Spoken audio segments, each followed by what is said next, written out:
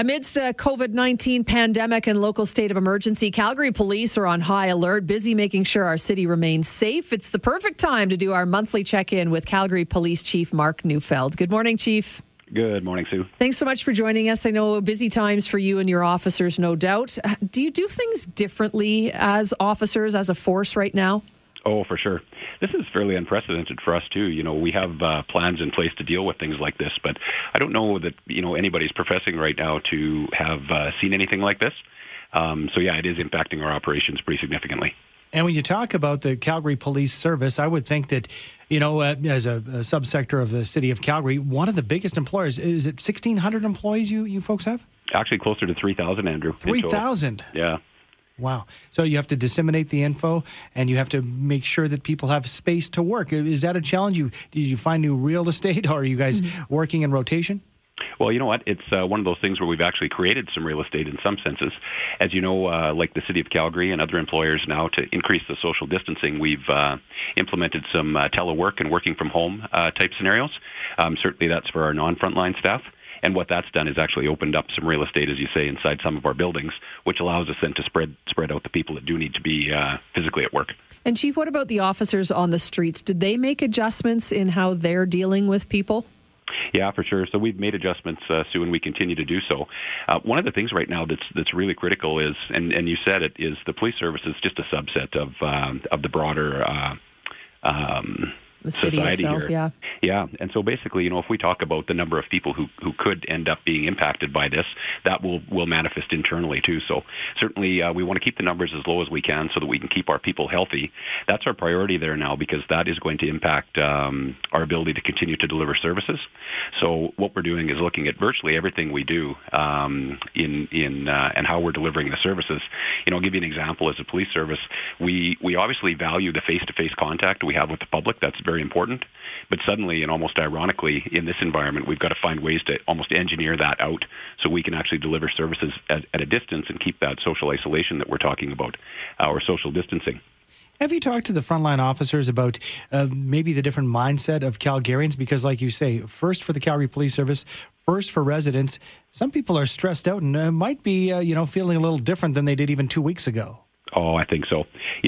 I think everybody, and you guys have felt it, and so have I. When you're in your family situation, everybody's actually adjusting from their routines and habits that they had in terms of the healthy things they did, whether it was going to the gym or whatever, the routines that you have that were established. And folks are really having to have a look at those and having to make forced change to that. And so, it's a time when people are doing that. For the most part, we've seen lots of people out on the paths and walking in their neighborhoods, which is good. At the other side of that, we've seen some of the behaviors around, the hoarding of resources and whatever. So we've seen both ends of the spectrum, but I think day by day people are working through this. Chief, let's shift gears a little bit and talk about the latest murder in the city of Calgary, a 56-year-old man last weekend. Big blow to the city. Chef, businessman, just trying to protect his new cafe. Can you give us a rundown on that case and if you have any leads, perhaps? Yeah, it was a big blow to the city, Sue. You're right. That's one of those senseless tragedies that happens where you stand back and just think like, wow. That's a situation there where it appears that the gentleman actually responded to a break and enter to his cafe, as you mentioned there, in the middle of the night. When he got there, police did respond to that actually and cleared the building and made sure that it was safe. The gentleman waited behind there to for services to come and help make things secure.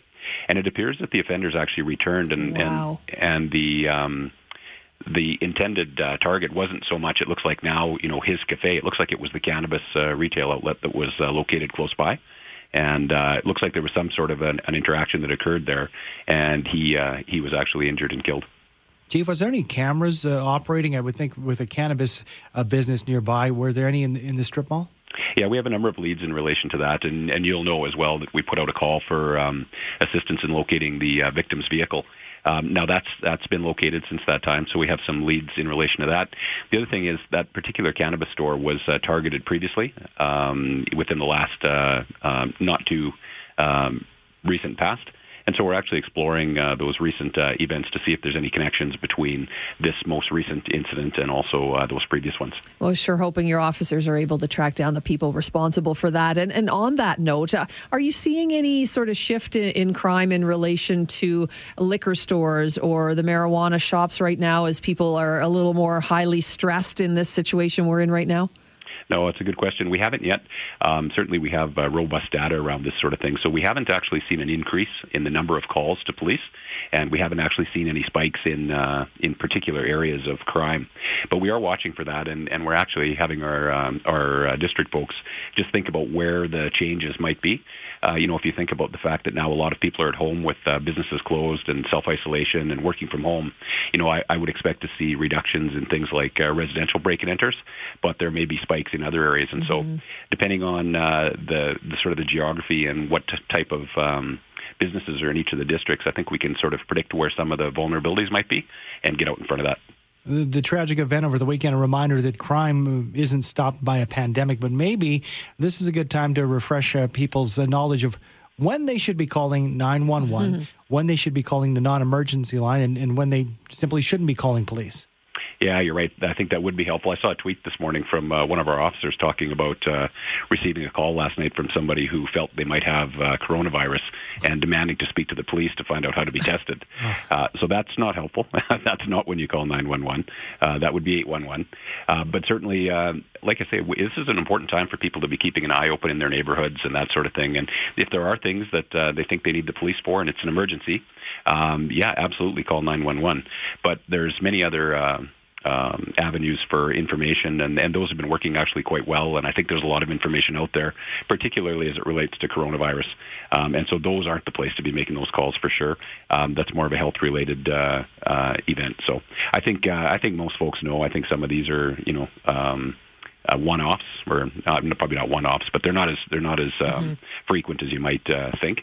But certainly right now, while the demands are high and the anxiety is high, it would be helpful if people used 911 for emergencies only. Most definitely. We're grateful for you joining us this morning and for all your frontline officers that keep us safe. Thanks for joining us, Chief. Yeah, you too. Thanks. You too. We'll talk to you soon. You bet. That's Calgary Police Chief Mark Neufeld. If it's an emergency, call 911. If it's a police matter but not an emergency, it's 266-1234. All other health questions, 811. You got it. Let's don't misdial those numbers. No, do not do that. And let's see, we'll hope that the officers can keep things under control for all of us. Certainly a high stress time for a lot of people, high anxiety time for everybody. So let's just continue to work together and be the great city that we know we are. 8:12 now on your Wednesday morning. And boy, times were tough for many businesses before COVID-19, but it's an even more difficult go now. So how is the real estate industry faring? Joining us to talk about it is Calgary realtor Justin Haver. Hi, Justin.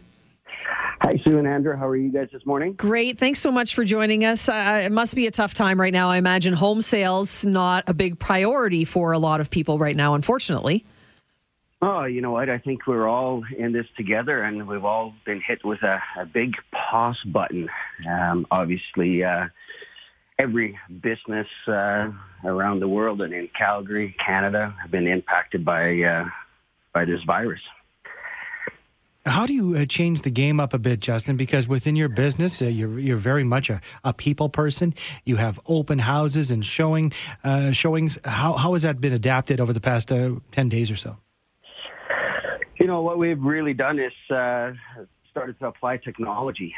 Obviously, there are less people looking and less people that are selling their home. A lot of them are basically putting things on hold for the time being, although there are a few people that are still moving forward with the sale of their home and purchasing.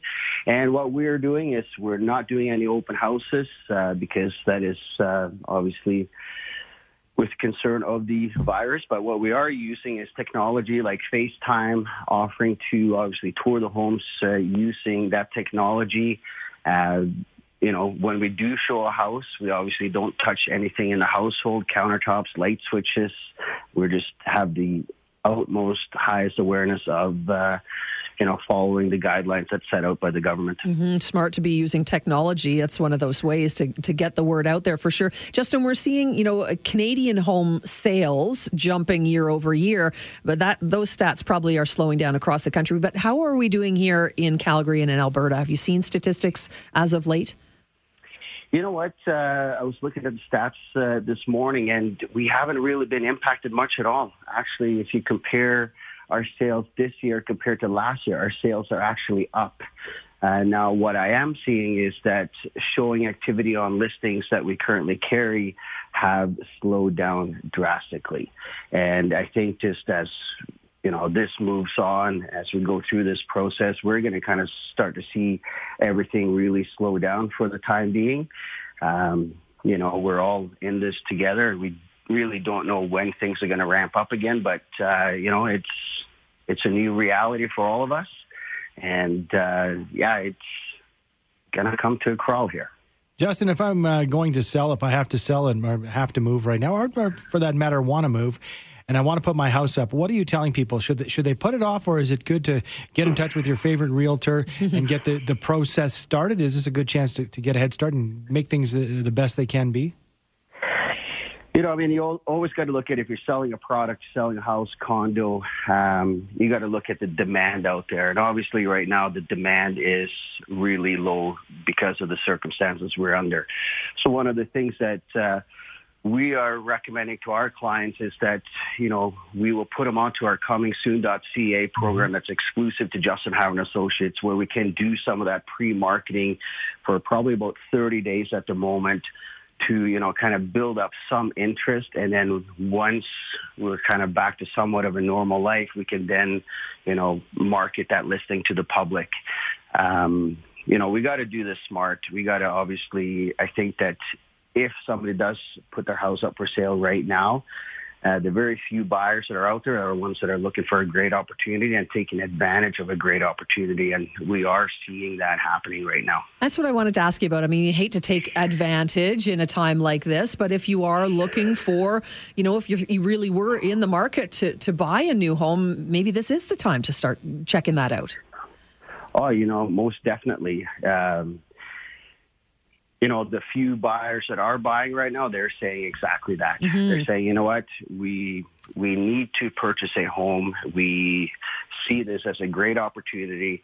You can probably negotiate a lot better right now than you could, before this virus came into effect here in Calgary. And, it is a great opportunity. However, you gotta do what's best for your family. Right. Well, of course, all the best to you. I know that you guys are always busy behind the scenes, keeping clients happy and doing what you can, because nobody wants to sit still. Thanks, Justin. Oh, thank you again for having me on here today. It's realtor Justin Haver. And I want to mention comingsoon.ca is the website that he mentioned, where you can look at potential homes down the line, like if that is something right. So if you're putting a hold or a pause on things right now, that's something you can check out for the future. Justin Haver is a local realtor, of course, here in Calgary. A majority of people around the world want their borders closed as fear about COVID-19 escalates. Joining us to break down the numbers from a new Ipsos poll is Ipsos CEO Daryl Bricker. Good morning, Daryl. Good morning. Thanks so much for joining us. I don't think this is terribly surprising. Can you tell us what you saw from Canadians, but also from some of the other countries too? Well, just about 60% of us want to see our borders closed to people, basically to prevent the spreading of COVID-19. But that's a consistent opinion around the world.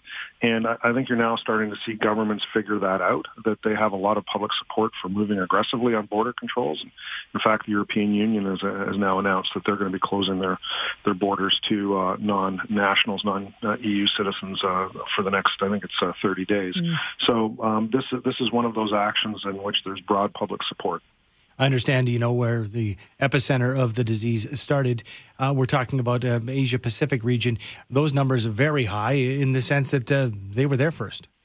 Yeah, what we tend to find on this is that the closer you are to a hotspot, the more aggressive you are about what you want the government to do, whether it's forcing people to stay in their homes or forcing people to stay in their countries.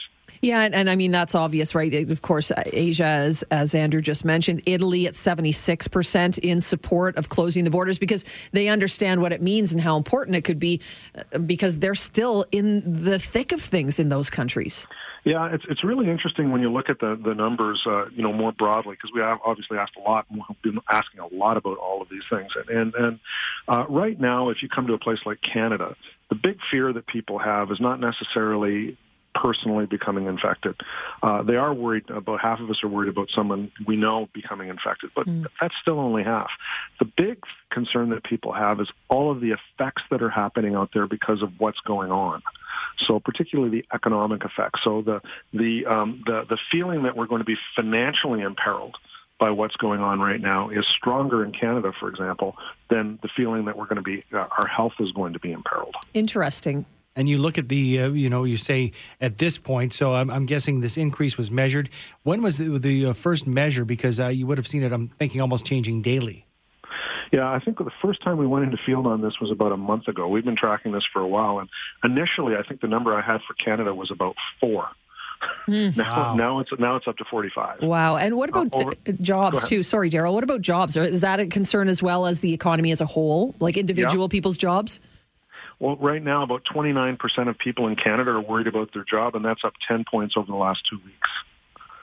Incredible stuff. And how does it compare to other nations as far as that job concern?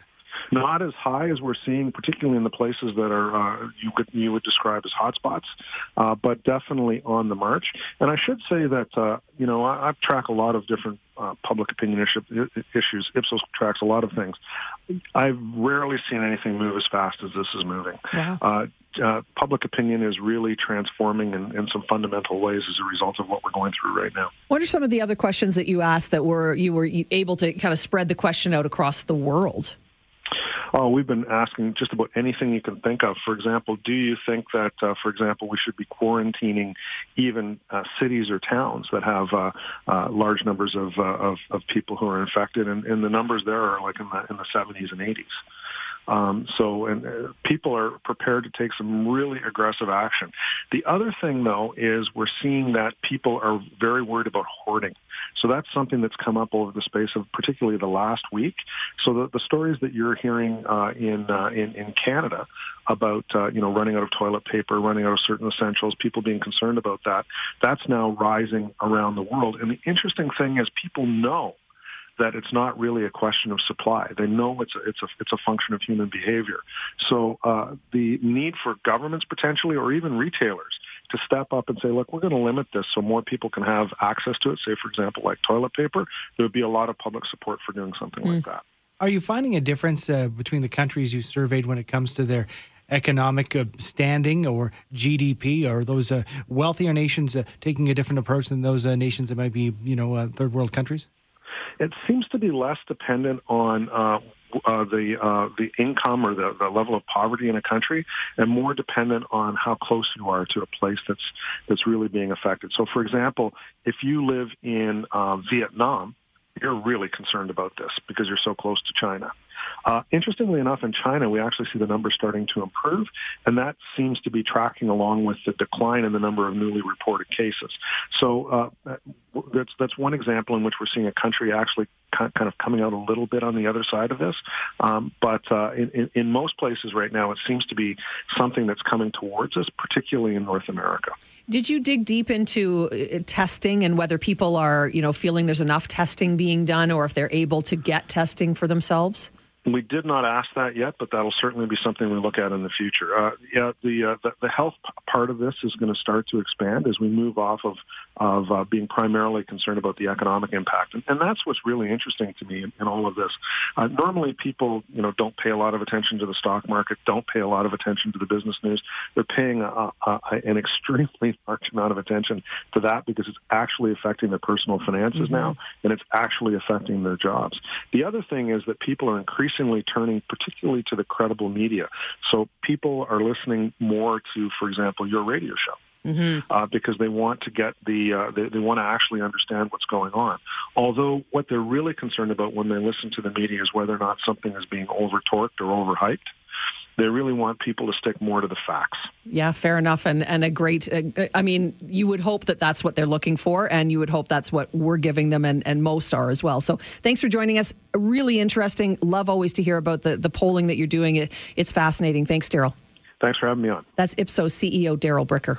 I was asking him about how quickly these numbers are changing, and I just got an alert on my computer that the number of coronavirus cases around the world has tipped over the 200,000 mark, wow. And that has doubled in a 2-week span, led by countries still in Europe. And it's interesting because I'm reading here that the coronavirus cases, this is from 6 minutes ago, in France increased by 1,097 cases in 24 hours.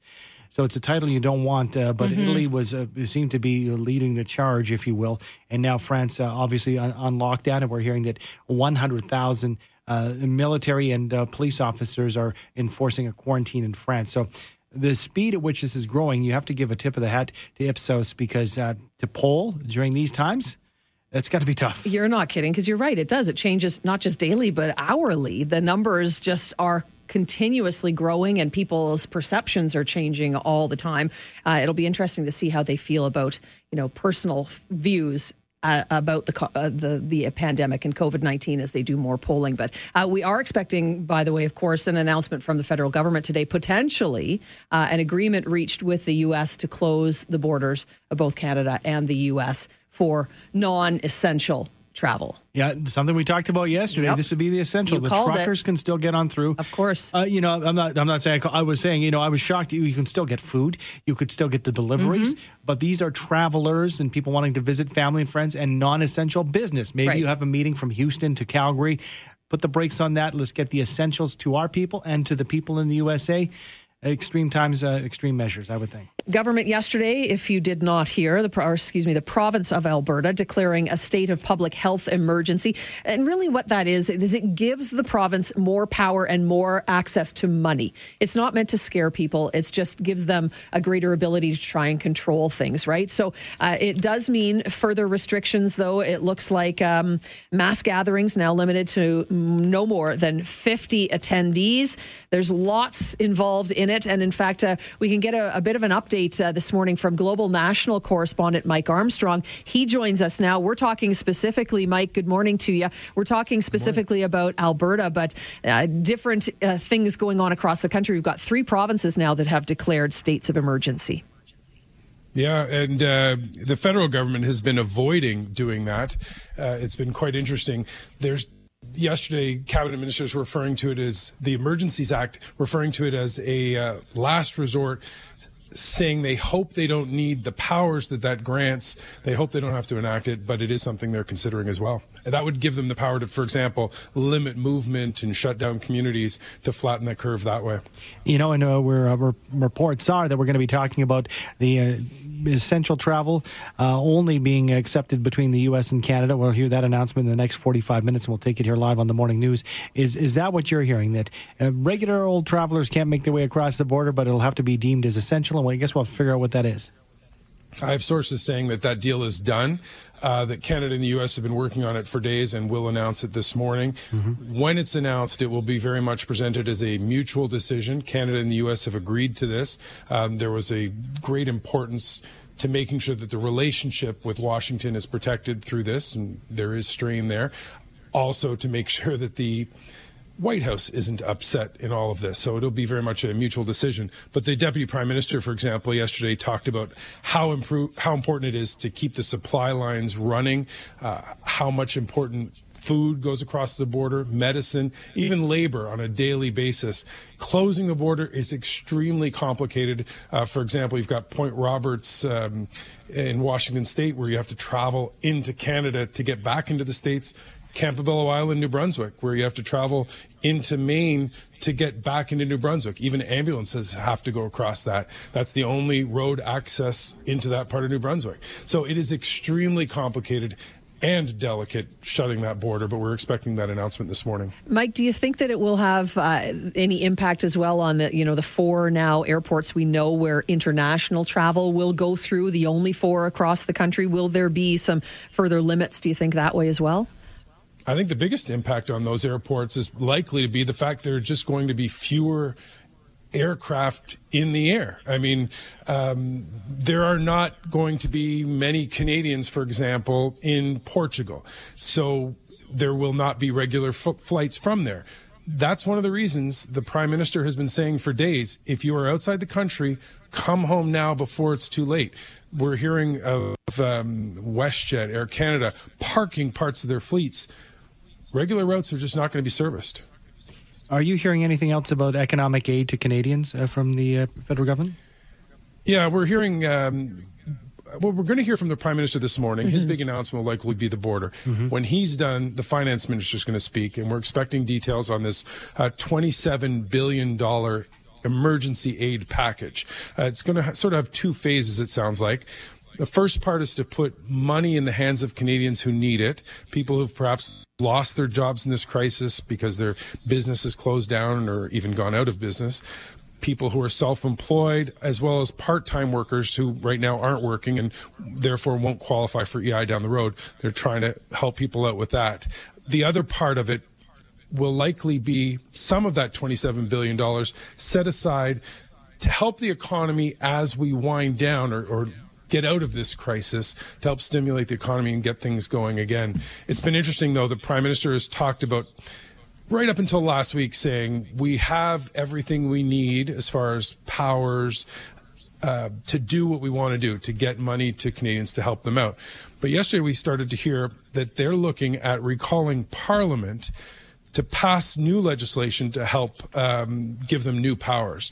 I don't think we'd heard that before, and it's quite interesting because in this time of self-isolation, you don't want to start having MPs travel across the country. Right. So instead of having 338, they apparently need only 20 for quorum, and that would help them pass that legislation. Well, we'll be watching for that for sure and listening for the Prime Minister this morning. Thanks for joining us, Mike.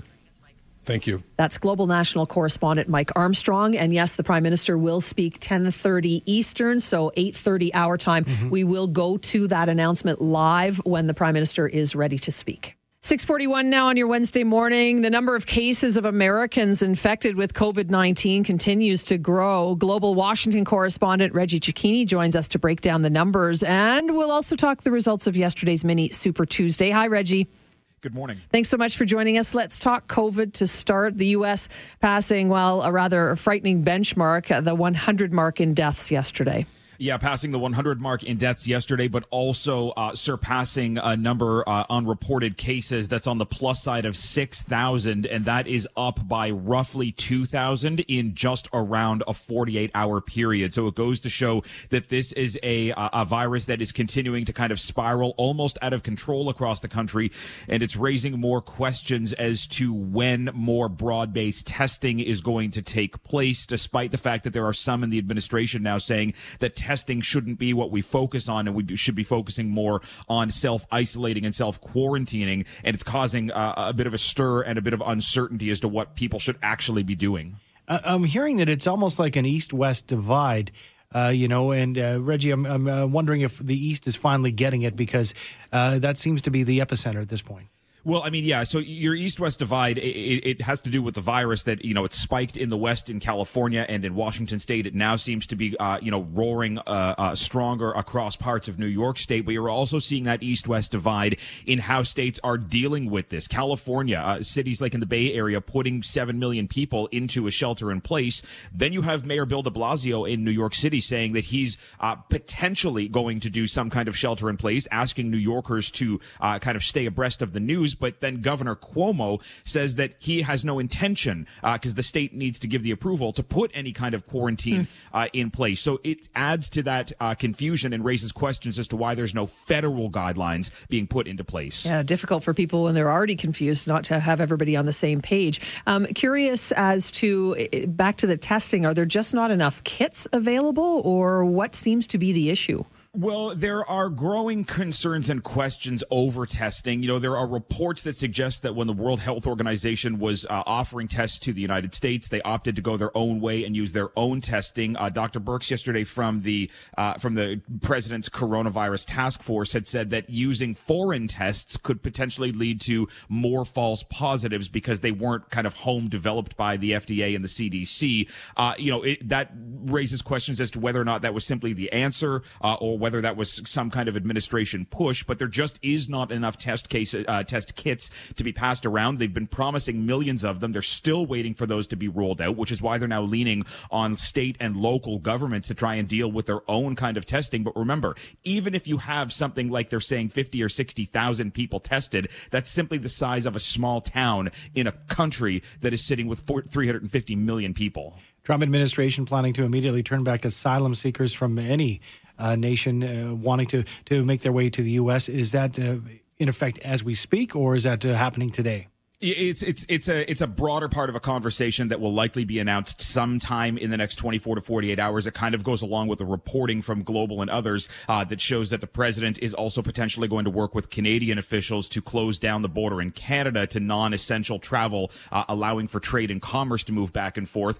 The president really trying to ramp up his efforts to try and contain and control who's able to get in and out of the country, given the fact that there was such a slow and such a delayed response to dealing with this in the last couple of weeks. It's kind of all hands on deck, and they're basically throwing all pieces of spaghetti at the wall to see what's going to stick. Reggie, let's talk about the other thing that is still going on in the U.S., and that's yesterday, another sort of mini Super Tuesday. Joe Biden sweeping 3 primaries. What does that mean for Bernie Sanders at this point? Well, I mean, it means that there is going to be a more difficult path for him to remain in this race. Joe Biden picking up a significant number of delegates last night, putting him kind of within that 800-ish range, 750-ish range number of delegates to clinch that nomination. If Bernie Sanders decides to stay in, despite the fact that we have no more contest until the beginning of April, he would need to do significantly better than he has done in almost every single state and win on the plus side of 50% in all of these states in order to kind of make himself viable. It's likely not going to happen. And this last night, what we saw with these 3 wins for Biden simply may have clinched him into that place to be the nominee once we get into the conventions and later on the general. Wow. And just quickly, what's next on the list as far as the primaries are concerned? Well, I mean, it's up in the air right now because there have been so many states that have been canceling their primaries and trying to push them down the road. And April 4th, there are a couple of smaller primaries that are set to take place. The problem is we don't know if the virus is going to play any kind of role or factor into that and whether or not they're going to be delayed. Georgia and Louisiana, Ohio have already had to push theirs into May and June. If schools are still going to be closed through the beginning of April around the U.S., it's hard to see if any of these primaries are going to continue, particularly if we head into peak season for the coronavirus. So, it's kind of looking at the calendar, but with the focus on the virus right now, primaries are very slowly kind of edging themselves out of the calendar and putting themselves into back of mind. Thanks as always for joining us, Reggie. Appreciate your time. Thank you. That's Global Washington correspondent Reggie Cecchini. Just a reminder, we are waiting for the federal finance minister, Bill Morneau, to speak. He's got a news conference scheduled for 9:15 this morning. We will go to that live once he takes the microphone. But first, 9:09, and on the morning news, happy to welcome Laurie Ferguson into the program. Laurie's a Calgary-based professional stand-up comic. Problem is, with her live club shows canceled due to the pandemic, she has no stage to showcase her act, so she's taken matters into her own hands. Good morning, Laurie. Good morning. Well, the clubs are closed, but you're here to tell us about a special show tonight with a very special audience. Give us the details, Laurie. The best audience you could ever have.